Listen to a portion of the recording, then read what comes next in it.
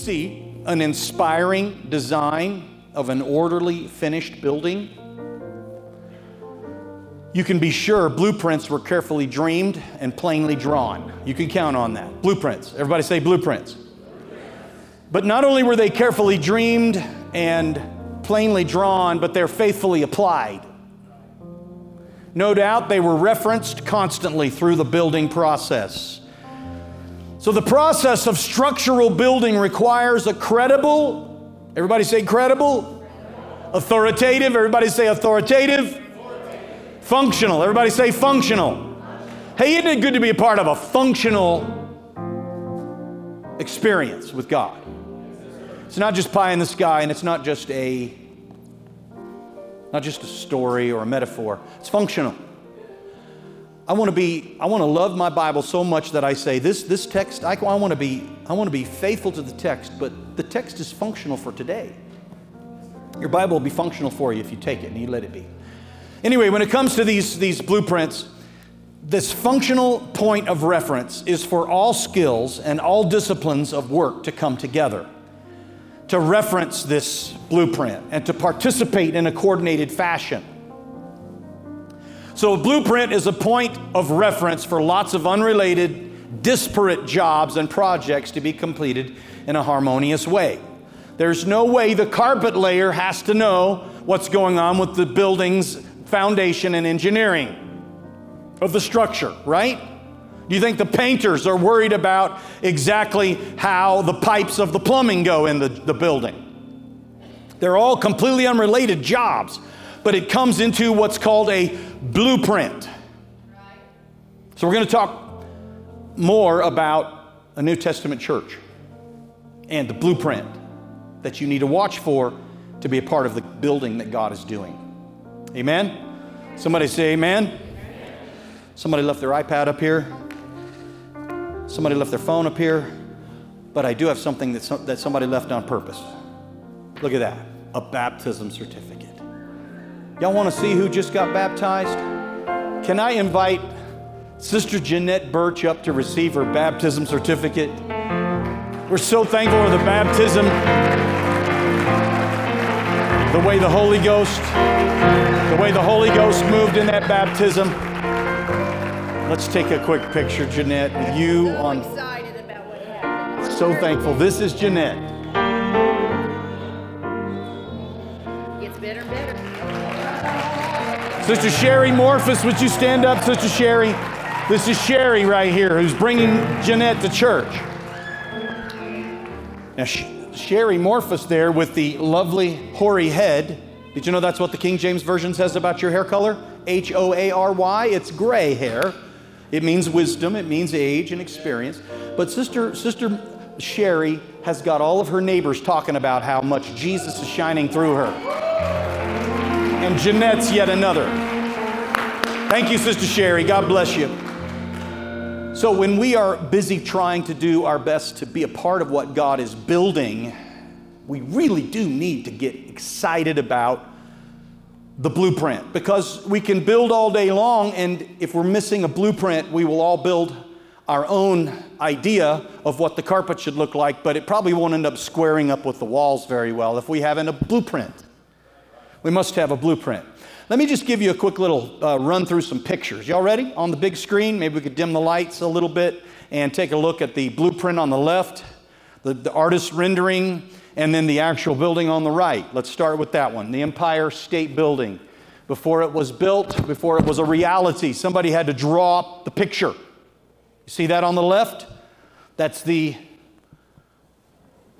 blueprint. And on the right is the reality. Next picture, Freedom Tower, New York. Blueprint on the left. Actual building on the right. Without a blueprint, there would be no Freedom Tower. Okay, next. All right, the Burj Khalifa in Dubai. Tallest building in the world. There's got to be a blueprint, a rendering by an artist and an architect on the left before there's actually the building that is in existence on the right. Everybody who's ever been and seen this building with their own eyes, would you please stand up real high and stand up real quick and wave? Oh, come on, brother and sister Roy. I know you guys don't want to stand up. We love the Roy family. I knew you guys have seen this before. Dubai. In fact, Sister Raina, is she here today? Raina is visiting from Dubai, Brother Errol's sister. And anyway, there you go. Tallest building in the world. Without a blueprint, there would be no reality. And now, drum roll. No one's on the drums. But the drum roll. More important than all of those buildings. Watch this. Are you ready? Boom. Check this out. You see a blueprint faded in the background on the left, and we have the church on the right. Praise God for the body of Christ, shaped in the image and after a symbolic outline of the cross of Jesus Christ. We are His body. And if we're going to be His building, it is of utmost importance that we follow His blueprint. And you say amen? Amen? Without a blueprint, we will all be building different things and have different ideas, and we will never come together. But let me just show you some scriptures, okay? Now, wait. Before we go any forward, let me just show you what the blueprint is, all right? This blueprint is found in Hebrews 6:1 and verse 2. Hebrews 6, verse 1 and 2. Therefore, leaving the discussion of the elementary principles of Christ, let us go on to perfection, not laying again the foundation, here it is, of repentance from dead works. Okay, you can just go back to the picture. I'll read this, okay? Foundation of repentance from dead works, faith toward God, doctrine of baptisms, laying on of hands, resurrection of the dead, and eternal judgment. So far, we've been through the first three. Today, we're going to dive into the fourth one, laying on of hands. Okay? Lord willing, in Sundays to come, we'll do resurrection. That's going to be exciting. How many of you love seeing dry bones come to life? Woo! Resurrection. How about Easter? We're not going to wait till Easter, but I'm going to preach that just real soon here in a little few weeks. And then judgment. Judgment is a fearful thing for those who are not ready, but it is a incredibly rewarding thing for those who are. Those who have literally put their sins ahead through living for God now, proactively. It's kind of like paying it forward. When you've done that, judgment literally has already taken place for you. I can't wait to teach about judgment. Now, why? Everybody look at your neighbor and say, why? I'm going to tell you why. It's because the Bible says that once we have laid these foundational elements down and the blueprint is done, it says, let us then go on to perfection. Anybody here want to go on to perfection?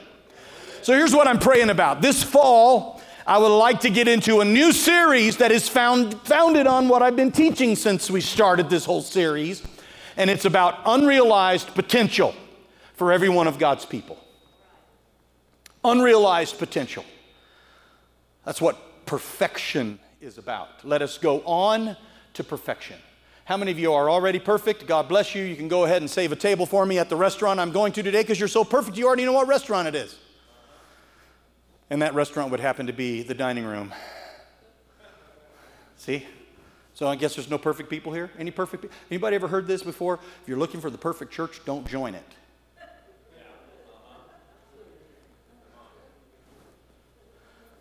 Let us go on to perfection. What in the world does that mean? We can't. We shouldn't. It would be, I believe it would be dishonest scripturally if I were to jump into perfection and unrealized potential and preaching about that without carefully making sure we have the blueprint in place first. So I'm excited about unrealized potential because if you break that word down, potential, it has the word potent in it.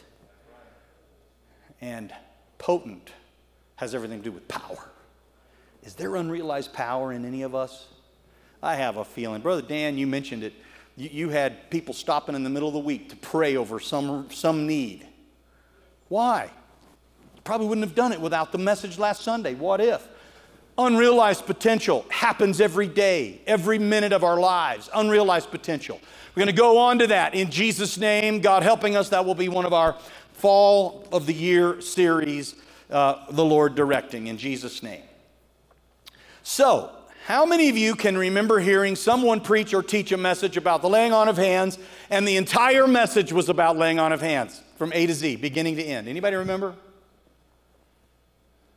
Laying on of hands, the whole thing? It's usually quickly brushed over. And I almost did that. I almost did that today. But I decided, no. It would make it seem less important than the other 5 parts of the foundation and the other 5 parts of the blueprint. So I'm going to do this whole day until 3 p.m. Just kidding. We're not going to go till 3 p.m. It's actually short. That's why I'm kind of taking my time. We don't have a lot of material to cover, but it is essential. I would like to have quick depth, okay? Not long shallowness. Quick depth. Y'all ready? Anybody into quick depth? Go for it. Get it done. Get it settled. Laying on of hands. What in the world is laying on of hands doing in the middle of the blueprint? Isn't that just sort of a side thing? Because, honestly, it's just so easy just to, come up here, precious little Randall. Come on up here. It's so easy just to, come on up here. It's just so easy to go about our lives and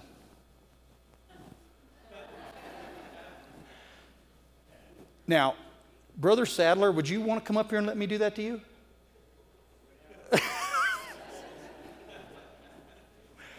Randall, you don't mind if I do that, do you?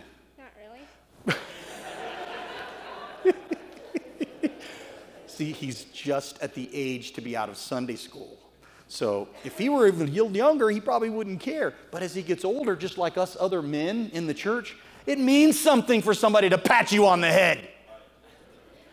Oh, come on, don't you tell me it don't. It means something.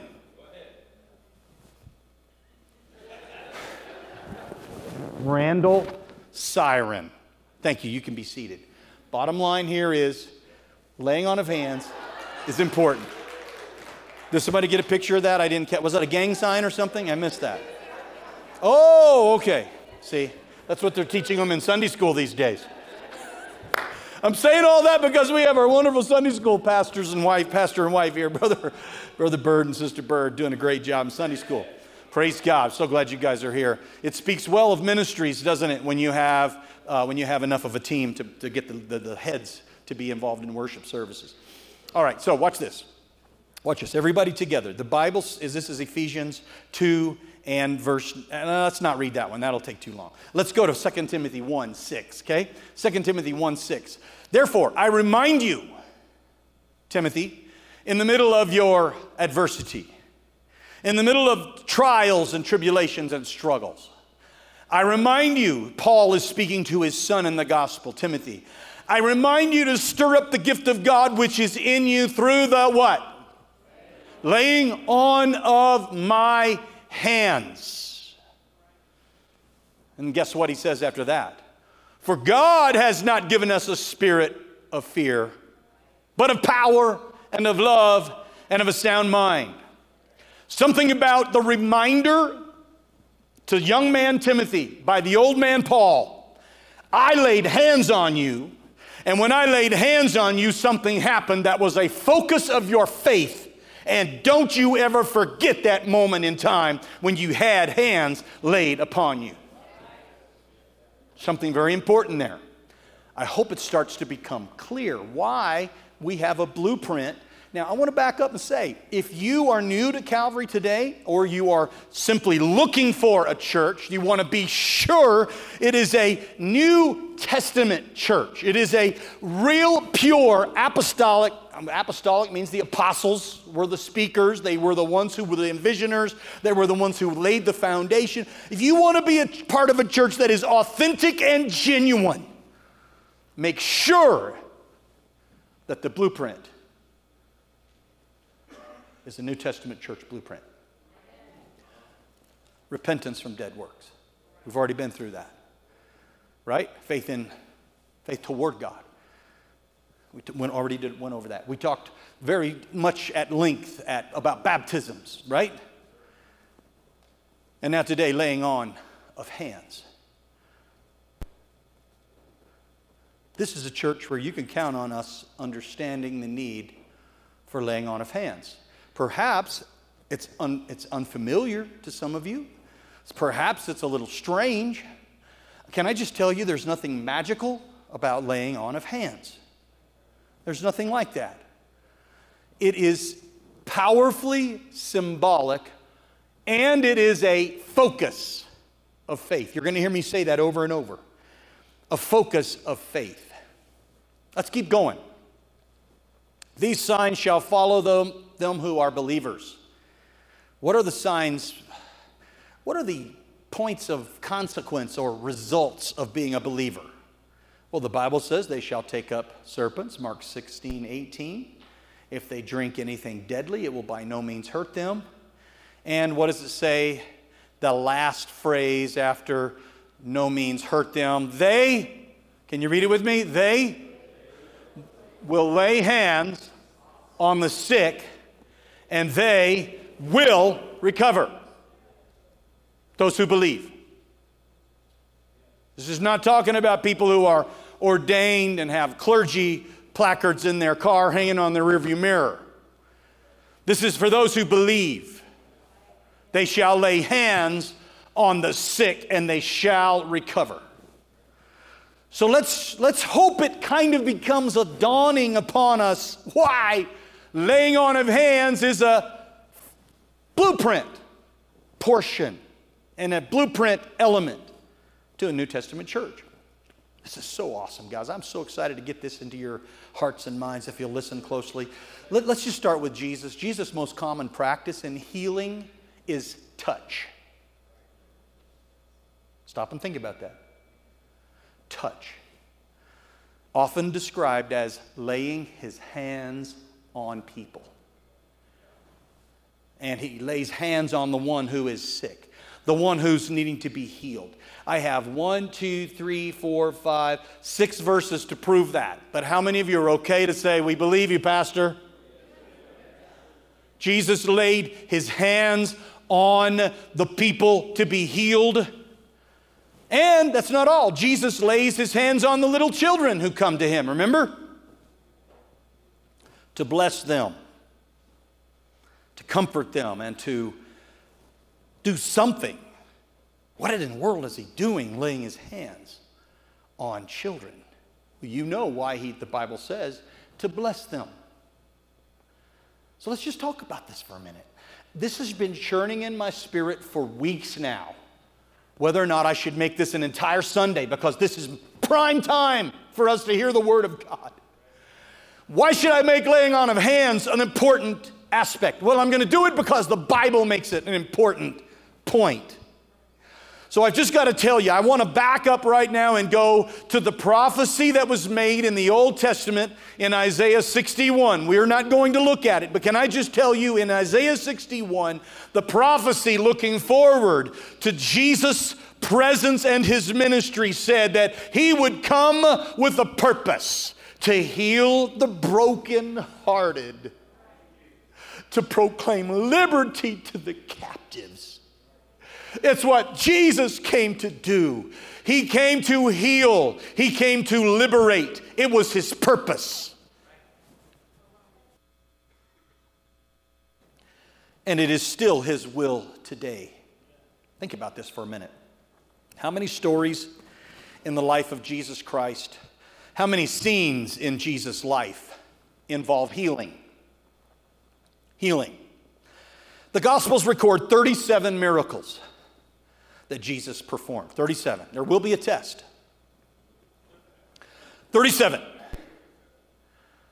37 miracles. How many of those were healing? Well, break it down a little bit. 5 of them were to provide. Remember, he broke the bread and the fish and fed 5,000. Remember, there was gold piece in a fish's mouth. Like that, there were 5. 5 of them that were provisioning. There were 4 miracles that altered the course of nature. When he turned water to wine, he calmed the sea, he walked on water, and he withered the fig tree. 4 of those. There were 3 that Jesus provided deliverance from demonic forces. But 22 times it speaks of Jesus healing people. One of them was 10 lepers. Another was the healing of a multitude of sick people in a city called Gennesaret. Another was a healing many sick people in Capernaum. 22 of them. And these are just what got recorded. Do y'all remember John said in his book that right at the very end, he said, if all the things Jesus did were written in a book, the entire cosmos could not contain the books that would be written. But listen, of all that is recorded of Jesus' miracles, nearly 2/3 of his miracles, over 2/3 if you add in the miracles of deliverance and resurrections, they involved healing. 2/3.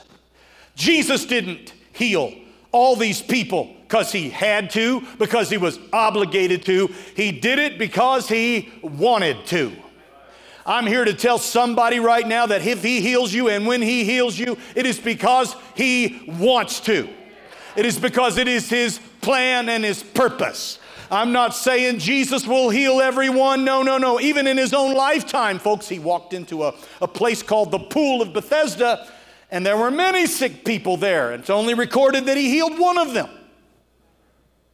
a man that was lame from his birth. But there's this divine willingness that is there. He desires to heal. One story of his healing is found in the 3 synoptic gospels. You know the gospels, Matthew, Mark, Luke, they all kind of have this synonymousness about them with the stories and with the timeline. Well, those are called synoptic. And in those books, those gospels, there's one story of Jesus Christ grabbing a hold of an opportunity to prove healing power. Watch this. I want everybody to see this. It's the leper. And I love the way that Mark coalesces so many miraculous works in this opening chapter of Mark. You read that first book of that first chapter of Mark, there's a lot of stuff happening there. But watch this, Mark 1:39. He was preaching in their synagogues throughout all Galilee and casting out demons. Now a leper came to him, imploring him, begging him, kneeling down to him, and saying to him, if you are willing, you can make me clean. Then Jesus, moved with compassion. I feel some compassion in the Holy Ghost today for somebody here. Jesus was moved with compassion. What did he do? Everybody look at it. Can you read it with me? What did he do? He stretched out his hand and touched him. And he said, I am willing. Be cleansed. As soon as he had spoken, immediately the leprosy left him and he was cleansed. The point here is, you and I, if we're willing, so is he. Hallelujah. If you are willing, so is he. If anybody has a need, anybody has a situation or a circumstance that is in need today, we have a God who says, if you're willing, I am willing. Some of us just want to take it with us, but there are others who say, I am willing to leave it. I am willing to drop it off. I am willing to put my burdens down, and I'm willing to walk away with my hands dusted off and my shoulders lifted and the burden gone. I'm so ready. And if you are willing, I'm going to tell you here today, so is he. Hallelujah. So, Jesus, his life on this earth in a physical body is over. And remember, he ascends into heaven. He goes away on a cloud.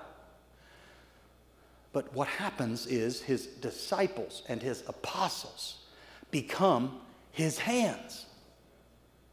His body is still here. And now they, like their Lord, they heal with touch. Ananias is a guy in the New Testament who was called by God to lay his hands on Saul 3 days after the Damascus Road encounter. And what's that all about? Well, Saul was a guy who was making life miserable for Christians, people who believed in Jesus Christ. And God said, no more. I'm going to call this guy Saul into a new ministry. And so he got his attention on a Damascus road. He struck him to the point where he fell to the ground and he was blinded. And God told Ananias, a wonderful Christian believer, an apostolic gentleman in the town called Damascus, he said, go to him and lay your hands on Paul. And sure enough, when he did, the scales of blindness fell off of his eyes, and he was a brand new man because of Ananias' obedience and willingness to do what? Lay his hands on Paul. Of course. And then guess what? Paul, in turn, his hands become channels of extraordinary miracles, including laying hands on a sick man on the little island of Malta to heal him. Wow, do y'all start to see a little bit of a connection of importance here? Jesus laid his hands on people. The apostles became his hands, and when they laid hands on people, they were empowered to lay hands on others. And before you know it, we have a ripple effect that is happening, and we have repercussions that go throughout the earth. We have Jerusalem, and we have the neighborhood of Jerusalem, and then outside of that we have the Samaritans, and then after that we have Judea, and after that we have all of the earth.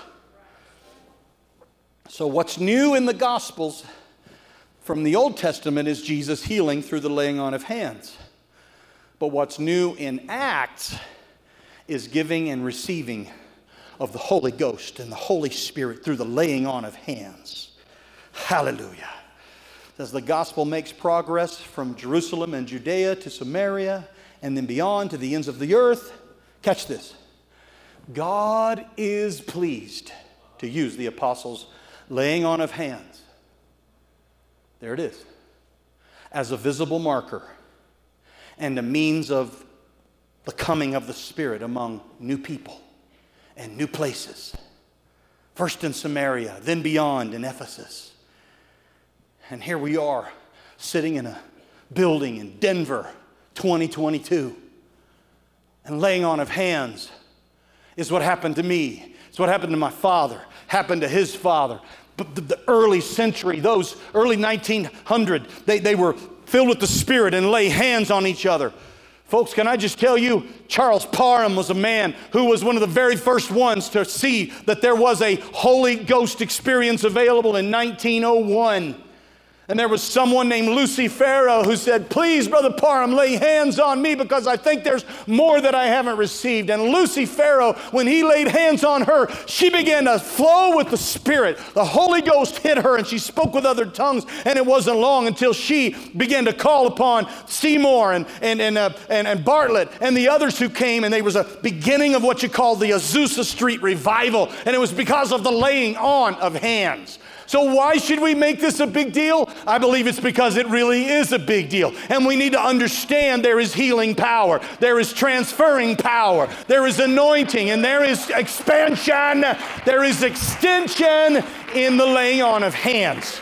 So important that we catch this and understand this. And we do it very knowledgeably and carefully. Today, Sister Marcia brought up her stack of papers that had a FedEx sticker on the front. And she said, Pastor, this is for a brand new life, a brand new place to live. And she said, I'm praying for God to let it all happen. So we anointed. We laid hands on that folder. Now I just got to break this down. Y'all don't give up on this message making sense yet, okay? Hang on for the ride.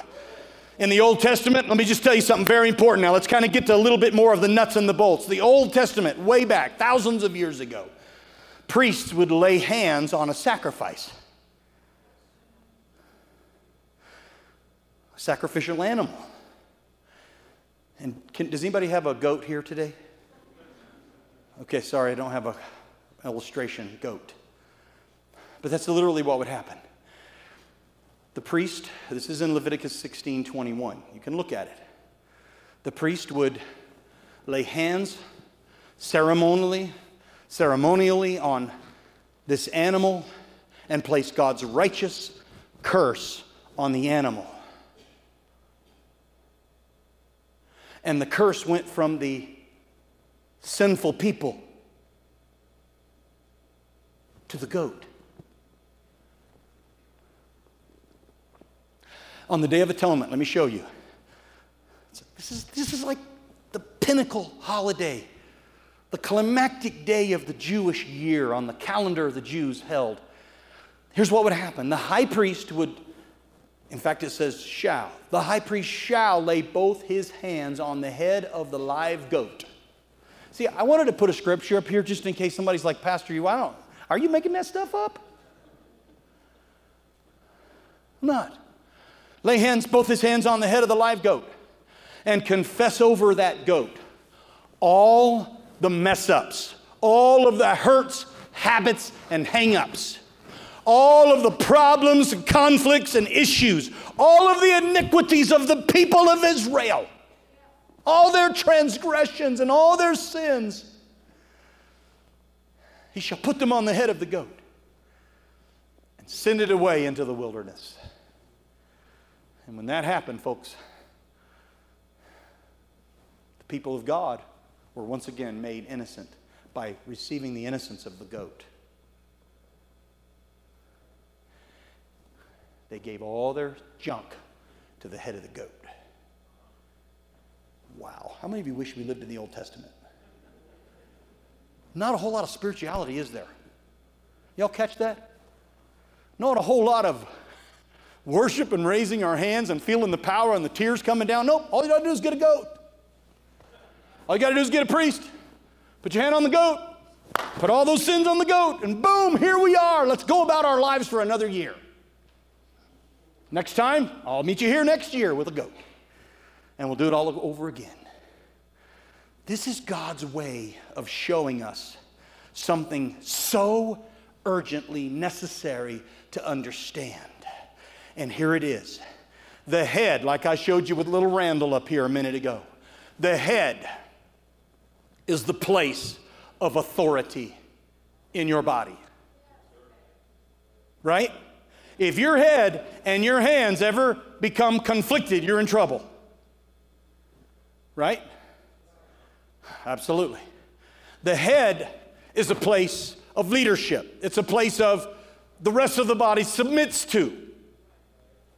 And when your place is understood as having a need, and when you have a minister or someone who is invited as a part of the leadership of Calvary to step forward, and when they place hands on your head, you are literally willing and accepting the fact that they are taking authority, or we are taking authority over you and your condition.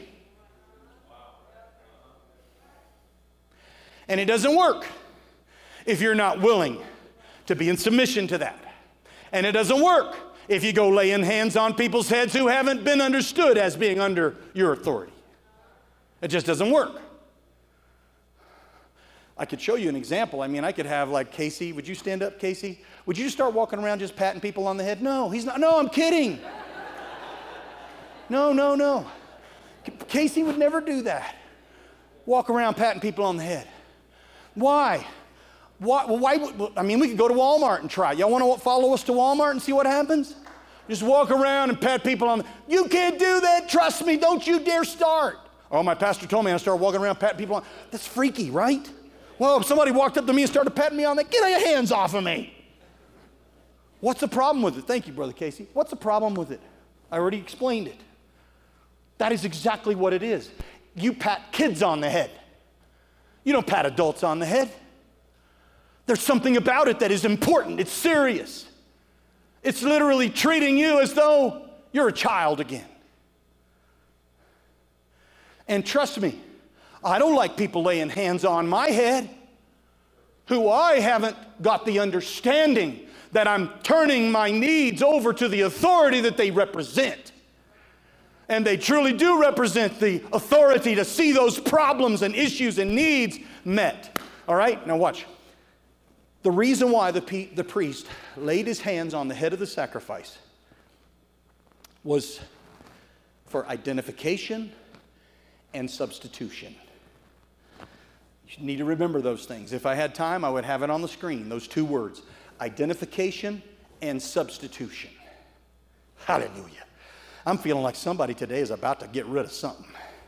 You're about to substitute something bad for something good. Anybody here today ready to substitute some mess for some order? How about some chaos for some organization? How about some tears for triumph today? How about it? Anybody want to turn in your pity card and start getting a little victory in this house? I love it when we see victim mindset people turn into victorious people.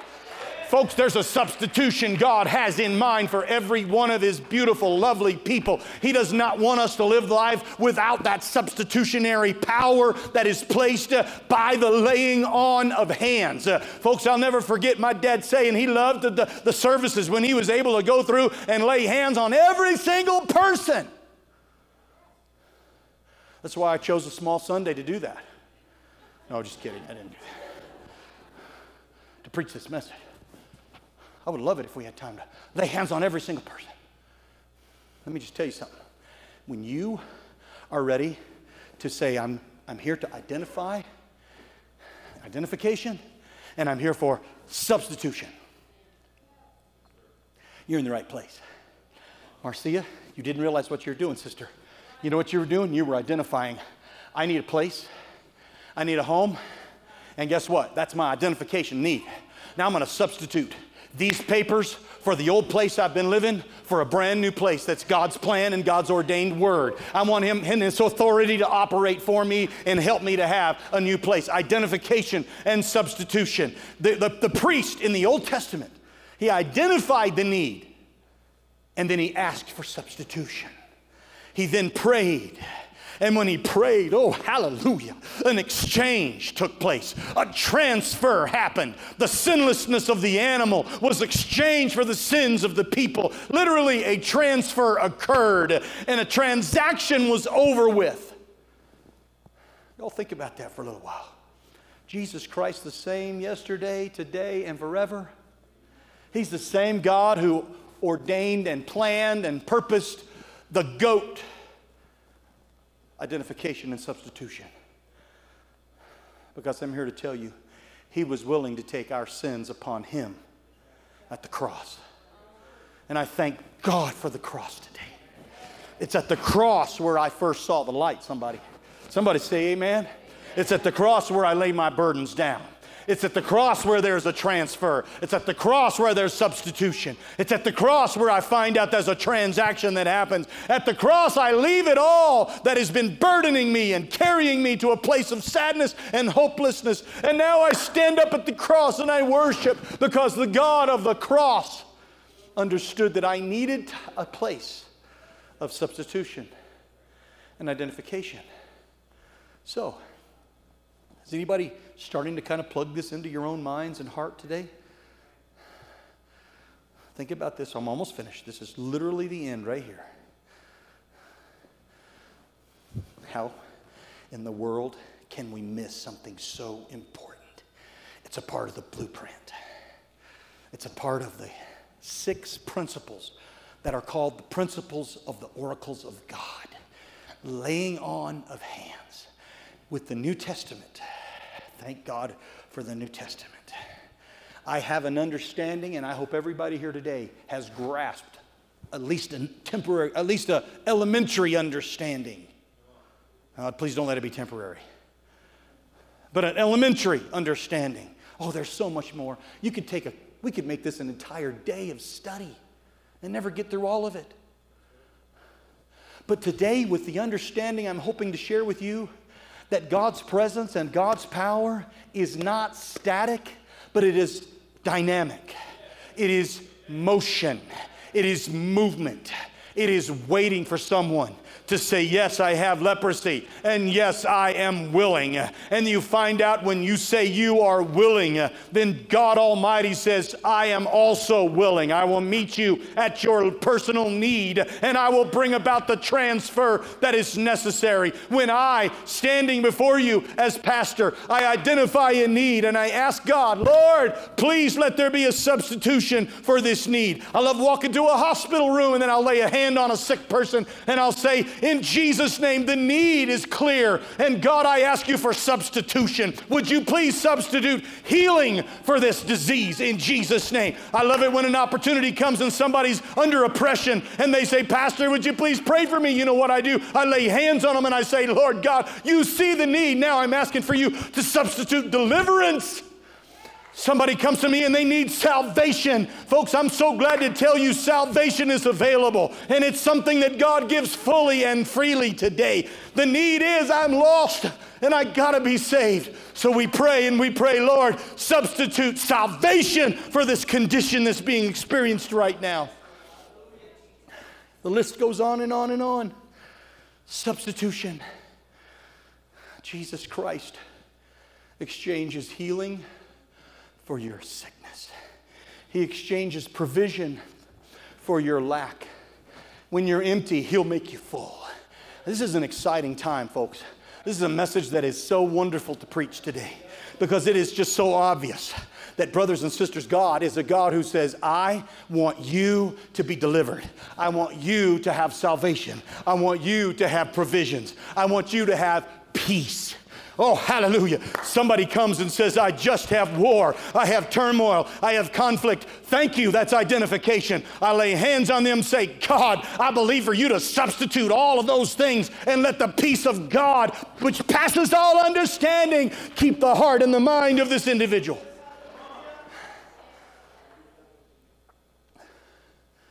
So today, simple. Probably a big question that a lot of people are asking, and let me just make it real simple while musicians come and we prepare for some substitutions today. I feel it in the Holy Ghost. Somebody's going to be substituting the old for the new, the sad for the glad. Hallelujah. Anybody come today for a substitution? That's our God's style, brothers and sisters. Hallelujah. God He's not satisfied for you to live in this situation anymore. He's not satisfied, and He says, are you willing? If you're not willing, well then of course, how can He? He's not going to override. He won't mandate and take over. He wants you to say, God, I'm willing. And when He says, here's your willing, He's willing. So let's stand together and just hang on these words I'm about to say. To take authority over someone's needs, you have to be in a place of spiritual authority in their life. Very important. Very important. We don't just walk around laying hands on people's heads. We don't do that. That needs to be reserved, carefully understood. Spiritual leadership. Now listen to this. Remember one of the very first scriptures I said that we read today? It said these words, these signs shall follow them that believe. It's through the power of the Spirit. They lay hands on the sick, and they shall be substituting sickness for recovery. Are there any believers in the house today? I believe that the careful, intentional laying of your hand upon a place that is not violating the space of a neighbor is perfectly permissible for those who are led by the Spirit and who are believers in Jesus Christ. What does that mean? That means be very, very reserved. In fact, I wouldn't do it without a clear conversation and understand your spiritual authority if you want to lay hands on someone's head. I hope today we've made that clear, that that is a very vital role for spiritual authority. But the Bible also says you can lay hands on the sick and they shall recover. So where is that? It's so simple. It really is. Brother Brian, come on up here. Come on up here, brother Randolph. Come on up here. Come on up here, Brother Isaac. Come on up here. Watch this. Can I show you the power of a believer that's laying his hands on the sick and they shall recover? Just raise your hands, all three of you guys. Raise your hands. Look at that. Lay hands on the sick and they shall recover. Look at that. Lay hands on the sick and they shall recover. Look at that. Lay hands on the sick and they shall recover. A place that is not a symbolic of something that is that leadership and authoritative place in the body. When you do that, church, you are taking on the words of Jesus Christ. And I believe as we obey the words of Christ and as we count on and expect His words to be true, there will be some transformation in this house today. And I believe if you're ready today for substitution, we have some men and women of God who are core team members of leadership in this church who have been given responsibilities by your pastor to help us to do what I just showed you. Lay hands on the sick and watch them recover. Could I get all of the pastoral leadership team members to come up with your wives? Would y'all come up here to the front? And I believe it's time in the next few minutes for us to have a great big identification and substitution service in Jesus' name. Anybody here ready to turn over your old filthy rags? That's what the Bible says, so that we can have righteousness. Hallelujah. Anybody here today ready to turn your ashes in? He said, I'll give beauty for ashes. Hallelujah. Hallelujah. He's already started it in our early part of this service. Would y'all just come stand right across the front here? Right across the front. In Jesus' name. And I want to ask anybody here today who'd like to come and say, I'm ready for a substitution. And let's just leave this front middle place open for those who would like to have pastoral leadership to lay hands on you. The rest of you, would you just turn around? And those who have simple sickness in your body, you have a circumstance that needs help, and it's not necessarily a spiritual matter of authority. These who are here can pray the prayer of faith, and I believe there will be a substitution. And everybody say it with me, substitution. Hey, does anybody remember when the Lord took your tears and He turned them into joy? Does anybody here remember when the Lord took your frown and He turned it upside down? Does anybody remember when God Almighty Himself worked in your behalf? He's a God who specializes in substitution.